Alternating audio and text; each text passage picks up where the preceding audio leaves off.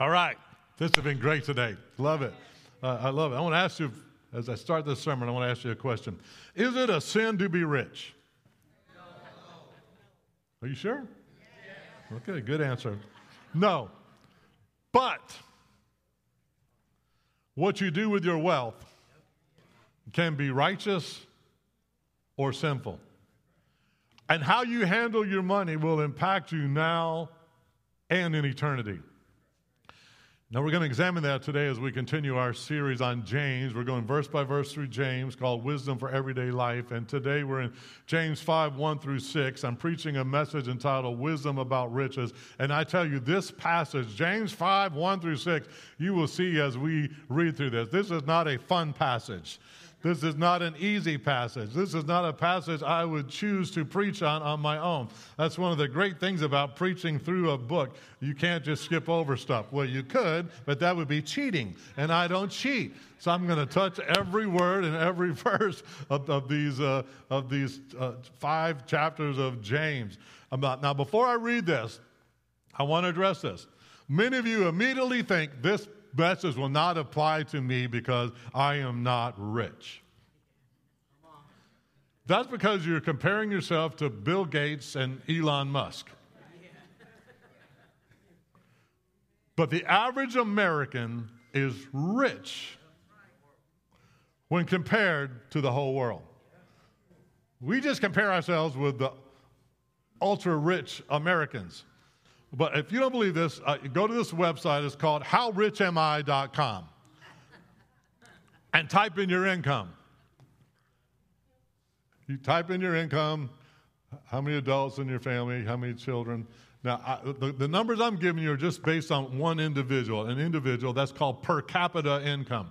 It's the numbers I'm going to give you. And I didn't have time to do a slide on all these numbers I give you, but I did a couple. For example, hit the next one. If you make $2,835 a year, you're in the richest 49.9% of the people in the world. If you make $2,800 a year, you're in the top 50%. So you can tell where this is going, right?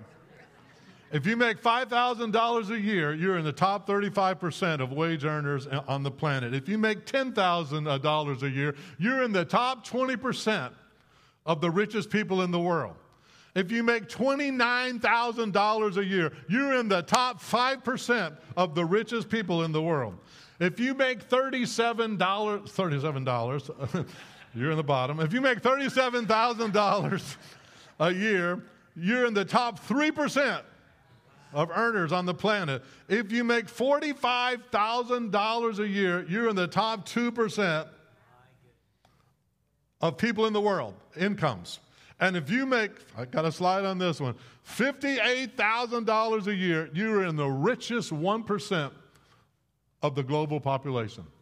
$58,000 a year, you're in the top 1% of the people, of the richest people in the world, including Bill Gates, Elon Musk, and you, if you make over $58,000 a year. It's pretty mind-boggling. The median per capita income in America is $40,000, $40,500. That puts over half of Americans in the top 2.5% of the richest people in the world. So when James is talking about riches today, don't be so quick to exclude yourself from his words. I didn't get one amen on that.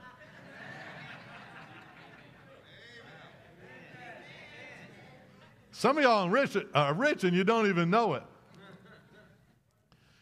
And I remind you, James does not say anywhere in this passage or in his book that being rich is a sin. He addresses rich people and poor people multiple times in the book. In fact, Jesus, Jesus had some rich followers. Think of Zacchaeus. Think of Joseph of Arimathea, who provided his tomb. Think of a woman named Joanna who followed Jesus, who financially supported his ministry. Listen, money is not evil, but the love of money is. And James shows us that the way that we handle our money can be sinful.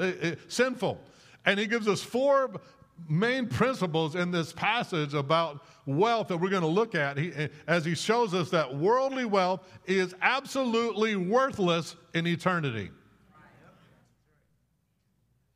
And what James does in this passage, and this is a hard passage, he shows us the horrific consequences of sinfully handling wealth. Listen to James 5:1. Now listen, you rich people, weep and wail because of the misery that is coming upon you. I told you these are going to be some hard verses. These verses are very shocking because when we think of rich people, we think of happiness and fulfillment and all that. But James says, whoa. James says that money can bring misery if you mishandle it. And the verb he uses here for weep is the same word he used in James 4:9. If you remember the scripture, Pastor Deb preached an amazing message on repentance and about weeping and wailing in repentance. Well, here it's not about repentance. He's telling rich people to weep and wail aloud because of the certainty of judgment and punishment for the way they've mishandled their money.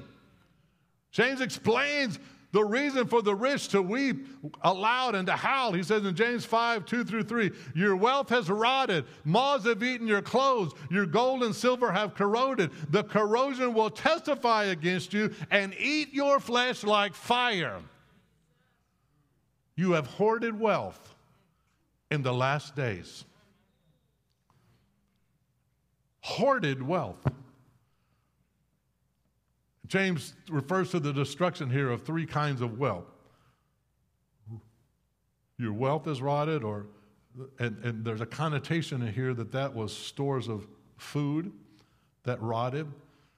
Moths have eaten your clothes, your garments, rich, fine apparel, moth-eaten. Your silver and gold tarnished, corroded. Each one of them that you thought was so great comes to nothing in their own way. The first principle I want you to see here is that James says that hoarding your wealth for yourself is a sin. He's not saying that having savings is a sin, anything like that.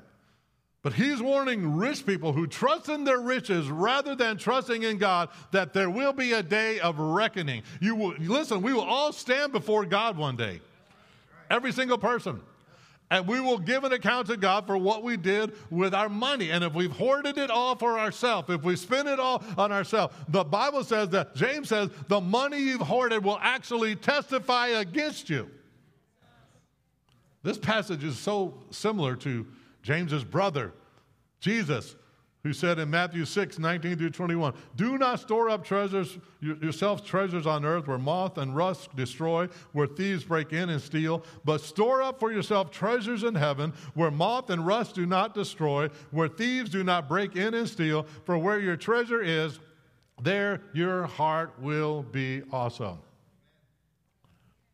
We have some close friends that just came to my mind. They got their house got broken into this week, and a lot of their stuff was stolen, jewelry, things that were important to them. It's gone. That's why Jesus here is teaching. Again, the Bible doesn't condemn saving. It tells us to do that. I don't have time to preach on that today. But Jesus is teaching us, and James is, that the safest investment on earth is to invest it in heaven. That investment will never go down, and it always pays off, and it pays off here and in eternity. And God wants you to start storing up treasure in heaven. Jesus said that. How do you do that? By investing your money in things that last forever. It's not clothes, it's not cars, it's not gold and silver. What things last forever? The Word of God will last forever, and people will live forever in heaven or hell, depending on where they go. So that means that the ultimate investment is to give to help communicate the Word of God and to give to people in need. That's why you should give to the church, the place where people are being fed the Word of God. You should support missionaries who are translating the Word of God, teaching the Word of God, teaching around the world. Listen, everything you have will eventually decay disappear or be destroyed. Their house, your cars, boats, RVs, clothes, furniture, flooring, iPhones, iPads. Do you even have iPods anymore? It's probably, no, that shows you how out of it I am. That stuff is obsolete pretty quick, isn't it? Yeah. It's all going to rust or wear out or fall apart. So I encourage you to begin storing up treasures in heaven by investing in heaven. How do you know if you're hoarding wealth on earth? Well, you can pretty much look at how much you spend on yourself, how much you give to God or those people in need. When we give to the Lord, listen, when we give to the Lord, He will bless us on earth. Now listen to me.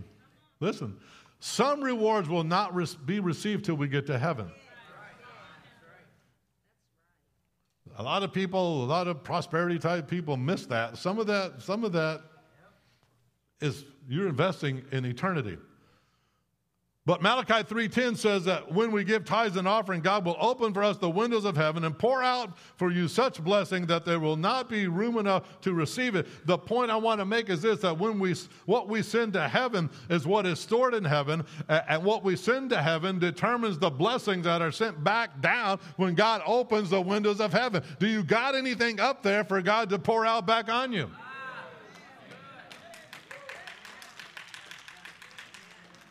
Some of y'all are waiting for something that's not going to happen because you've not sent tithes and offerings. Some of y'all are thinking, well, God, if you would open up the windows of heaven and bless me, then I would give to you. People get it backwards.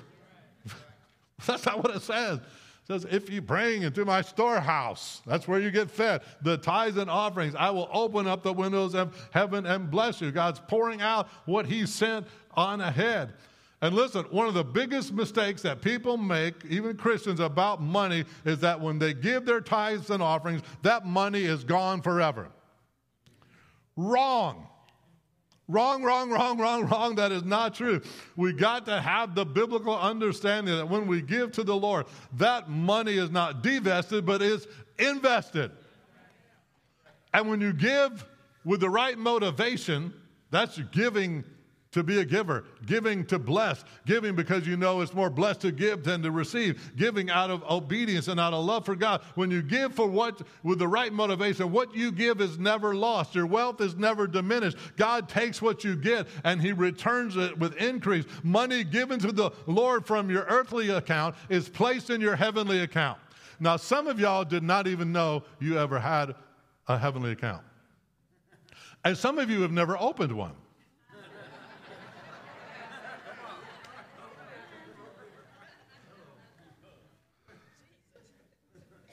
But in Philippians 4:17, Paul was thanking people for giving to him.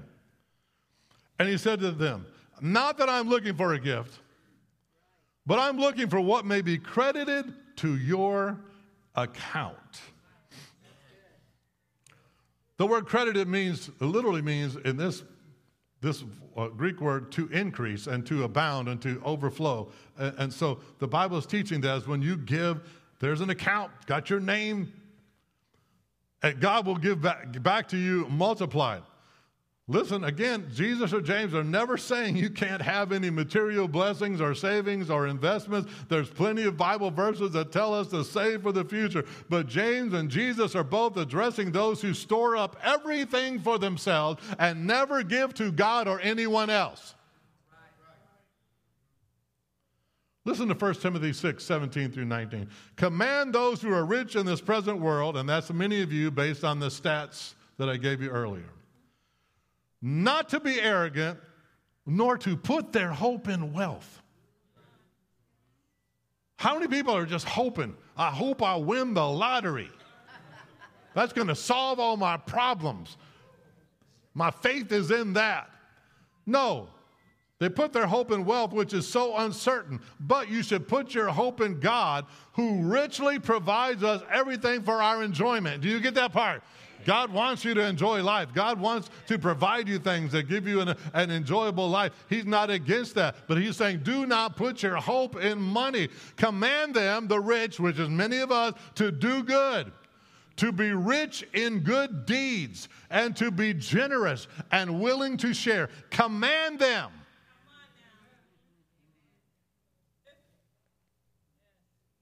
Now, how would you feel like if I really did it? I command you in the name of Jesus to give your tithes and offerings. I'm just up here asking you to pray about doing it. And then command them to do good, to be rich in good deeds, and to be generous and willing to share. In this way, they will lay up treasures for themselves as a firm foundation for the coming age. So they will take hold of the life that is truly life. I asked you earlier during the service, how's your foundation? That's talking about the foundation in this life. How's your foundation building going for eternity? It's kind of a heavy message, isn't it? But it's causing us to look at things differently. You can lay up treasure in heaven, store up treasure in heaven, as a firm foundation for the coming age. Listen, obviously, what the Bible is saying is how we handle our money is important. If we put our trust in money rather than God, it will testify against us. If we hoard it all for ourselves rather than being generous givers, it will testify against us. If we use our money or our authority to oppress other people and hold them back, it will testify against us. And on the day of judgment, worthless, worldly possession cannot help the rich, and those very possessions will be used as evidence for a guilty verdict against them. I just remember this old story, an old joke, and I don't remember how it goes, but I'll give you the gist of it. This rich man guy dies, and he somehow manages to get, this cannot happen, so this is not true. This is not biblical. This is just an old joke. You got me? Everybody with me? I'm not speaking the word of the Lord in right this moment. But this guy managed to sneak gold into heaven. It took him a lot of work and effort, but he snuck it in there. And he gets up there and he gets to the gates, and the angel's going to let him in, and he's like, none of this is true, okay, all right? But it's kind of funny. At least I hope it is. And the guy, he says, well, let me check your bag before you go in. And he looks in, and the angel sees all this gold. And the angel says to the man, well, why did you bring this? Why, we don't need that here. He said, why did you bring this? This is gold. And the angel says, I know it's gold, but up here, it's pavement. It's like you bought a bunch of chunks of concrete up here. Why'd you bring this? It's worthless here. But we put so much thought, energy, desire, effort into attaining it. And those very possessions can be used as evidence against us. And James gives us more clarity about that in James 5:4. Listen, hear the cries of the workers whom you have cheated of their pay. The wages you have held back cry out against you. The cries of those who harvest your fields have reached the ears of the Lord of heaven's armies. Secondly, James says that gaining riches by oppressing others, cheating others, defrauding others is sin. One way that rich people oppress the poor is by failing to pay them what they're due. Or failing to pay them in a timely manner. There's a law in Deuteronomy 24:14 says, do not oppress a hired servant who's poor and needy, whether he's a brother Israelite or an alien living in one of your towns. Pay him his wages each day before sunset because he's poor and he's counting on it. Otherwise, he may cry out to the Lord against you and you'll be guilty of sin. Remember that part, cry out to the Lord against you. Listen, we have very few day laborers today, but there are some. But back then, a lot of people worked for money that they got paid. They expected to get paid for that day. And the Bible is saying that people should be paid the amount they should be paid when it is due. Anything else is sin. And the part about the cries of those who've been defrauded reaching the ears of the Lord reminds me of the verses about Abel's blood crying out to God for justice. James says the cries of the oppressed reach the ears of the Lord God Almighty. It's literally the Lord of Sabaoth, not the Lord of the Sabbath, but the Lord of Sabaoth, the Lord of hosts, the master, commander in chief over all the armies of heaven. God, the leader of the armies of heaven, hears those cries. And so James is giving those who are oppressing and cheating others a sober warning. The commander in chief, his ears are always open to the ears of the poor, open to the cries of the poor and the oppressed, and his judgment will be on those who oppress them. The word oppress means to keep someone in servitude and hardship, especially by unjust exercise of authority, to treat someone who's less powerful in an unfair or cruel way, to crush or burden someone by the misuse of power or authority. The word comes from Latin. The word oppress comes from Latin. It literally means to press down. The goal of oppression is to keep certain people weighed down, pressed down by the unjust use of authority or power. Oppression happens when governments overburden their people with taxes or laws that oppress them. When a company does not allow certain people, women or women of color, to advance. When a husband keeps his wife and children beat down with his words or his action. Oppression happens anytime someone in authority abuses that authority. The most egregious example of this would be slavery, which occurred in the history of our nation, and by the way, in the history of virtually every nation of this planet. Oppressed people have no power. And the people in power are usually the people with money. And James goes on to say that instead of paying people what they're due, oppressors spend the money on themselves. He goes on in James 5:5. You have lived on earth after oppressing these people and cheating these poor people out of the little bit of wages that they should be getting. You have lived on earth in luxury and self-indulgence. You have fattened yourselves in the day of slaughter. I'm reading New Testament scripture here. James says a self-indulgent lifestyle is a sin. He's not condemning people for being rich. He's addressing those who have a luxurious and self-indulgent lifestyle at the expense of the poor and everyone else. They don't care about anybody else but themselves. They don't care about people in need. Everything is for themselves. And he's giving them a warning that their luxurious lifestyle here on earth is storing up something for them in eternity. It's storing up misery for them in eternity. Listen, you need to understand that there's a lot of people who are poor on this planet that are going to be rich in eternity. And a lot of people who were rich on earth are going to be poor in regard to them. Everybody's not getting the same thing in heaven. There's levels of rewards and blessing. And people who live in luxury and self-indulgence, who never help others, the Bible says here, are fattening themselves up like an animal is fattened up for a day of slaughter. And is speaking of the time of judgment, which James says in other places is coming very soon. James says that the rich are like calves and sheep, continuing to feed themselves, getting fatter and fatter every day, hoarding everything for themselves, not blessing anybody else, and one day their end will come. He said it's coming soon. And then fourthly, James says that using wealth to condemn or hurt others is a sin. Listen to James 5:6. You have condemned and murdered innocent men who were not opposing you. The word condemn here is a judicial term. It's talking about rich people who abuse the legal system for their own gain.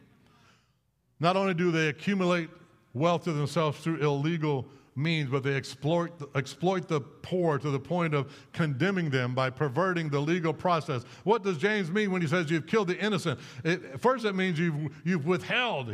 The context is you've withheld people's pay. You've cheated them on their pay. You deprived them of the ability to feed themselves and feed their family, and that could result in their death. It also means that the courts can deprive people of their livelihood by confiscating their farms or other means of support. And James says they even use money to manipulate the verdicts in the courts. It reminds me of what James said all the way back in chapter 2, verse 6. Do not the rich oppress the poor and drag them into the courts? James is saying that rich people can drag and oppress the poor unjustly by exploiting them, dragging them into court, pervert the justice system, and falsely accuse them, and condemn even helpless, innocent people to death. Listen. History is full of accounts of evil people who oppress millions of innocent victims, who enslave them, who force them to work for no wages, who falsely condemn them and kill them. It certainly happened in the time of slavery. And it happened a long time after that. I read a book a few years ago, an incredibly eye-opening book called Slavery by Another Name. The re-enslavement of black Americans from the Civil War to World War II by, I think his name is David or Daniel Blackman. Great book. I encourage you to read it. And it chronicles this horrible, little-known history of many African Americans who were forced into a form of slavery and servitude all the way into the 1950s. And the two main ways it happened outlined in this book is through sharecropping and forced labor. Sharecropping is when a farmer leases land to a tenant who pays the owner back earnings from the crop. Usually the farmer owns the land, owns the house on it, owns the equipment. It gives the tenant, the sharecropper, an advance for the seed, for anything he needs, and then at the end of the year, totals everything up, and whatever profit is, he gives that to the sharecropper. The problem is that most sharecroppers were illiterate, and the rich owners kept the books. And they could manipulate and finagle the books so that the sharecropper never got out of debt. I'm not saying all the farmers were this way, but there were many. And so they kept that sharecropper in constant slavery to that owner. By the way, if you ever read the book, Same Kind of Different as Me, or saw the movie about the homeless man in Fort Worth, his name was Denver Moore. He was raised in Louisiana, born in 1937, and was a slave on a farm from 1937 to the early 50s. I'm not talking ancient history here. The other way of oppressing the poor was known as forced labor or convict leasing. I know I'm running out of time, but I need to tell this. You with me? Yes. Some of you are. If you got to leave, you can leave. That's okay. And I'm going to finish this. Here's how it worked. This is mind-boggling. A black man would go into a town. A sheriff would arrest him on a trumped-up charge: vagrancy, being in town after dark, speaking loud in front of a white woman. Whatever the charge was, there would be a so-called trial, and the prisoner would be found guilty of a crime and given a fine, which he, of course, could not pay. So they said, okay, you can't pay it, so you're going to have to work it off. So he'd have to serve a sentence to pay off his time, and the county would then lease that prisoner to farmers, mines, lumber companies, any business requiring manual labor, and they would lease them out for a profit. And everybody was in on it. The sheriff, the judges, everybody was in on it, and they got a cut of it. And these prisoners were held in deplorable conditions and fed just enough to stay alive. And I'm not showing you the graphic pictures that I could show you of the way these men were treated. It's not something, but you can look it up for yourself. Google it for yourself. Leased convicts, forced labor. But they were held. They were barely kept alive. And then at the end of their sentence, they came back and they said, okay, your sentence is over. You're free to go. Oh, but by the way, you got to pay us back for the room and board that we supplied to you this year. They said, I don't have any money. Oh, well, now you got to work off that room and board. And they were kept in that form of slavery year after year until they starved to death or were killed. And listen to me, that form of slavery went on in the United States of America until the 1950s. I said the 1950s. I was born in 1955. We talk about the Emancipation Proclamation and all that stuff. The axe was not laid to the root of slavery until 1951 under the presidency of Harry Truman, 17 presidents after Abraham Lincoln. And people seemingly got away with it with no consequences. Seemingly.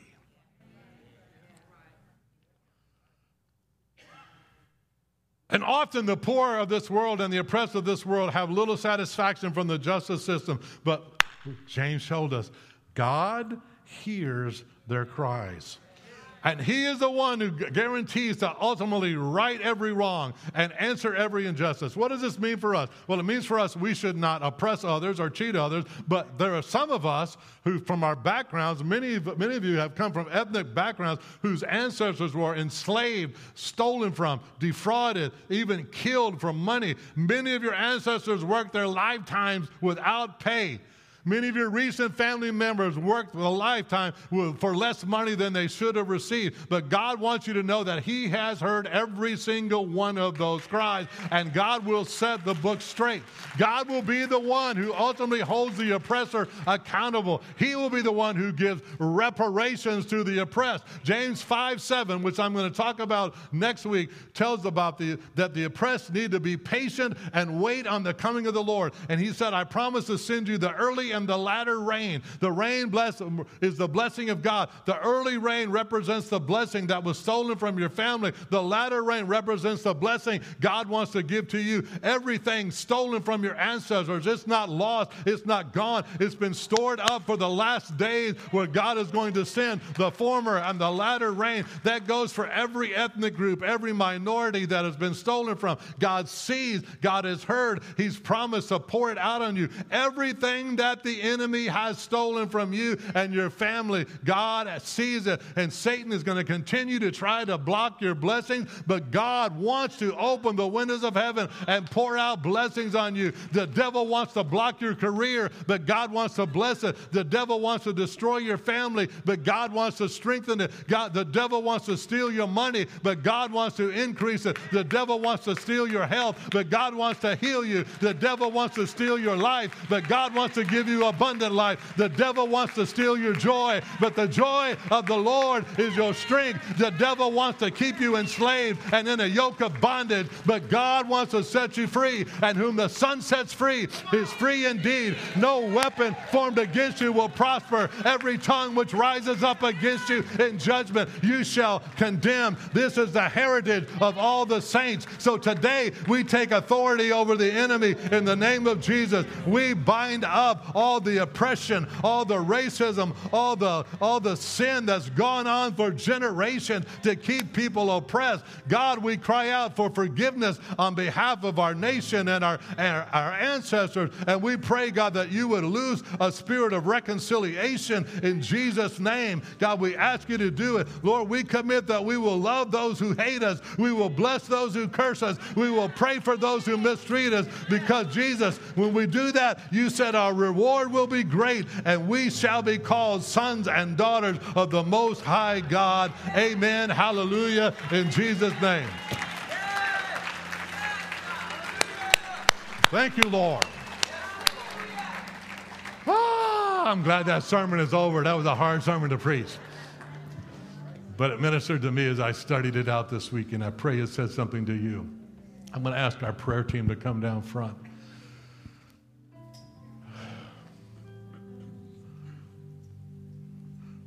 You may have been oppressed at some point in your life.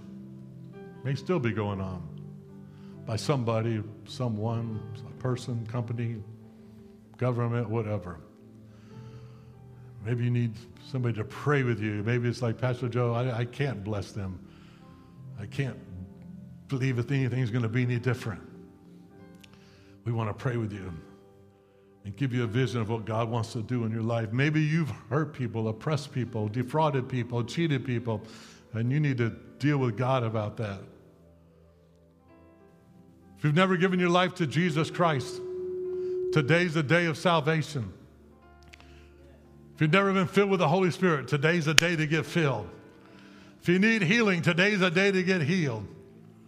If you need deliverance, today's the day to get set free. Whatever you need, we want to pray with you. See the hand of God move in your life. Let's all stand together. We're going to sing one last song, and we'll be dismissed.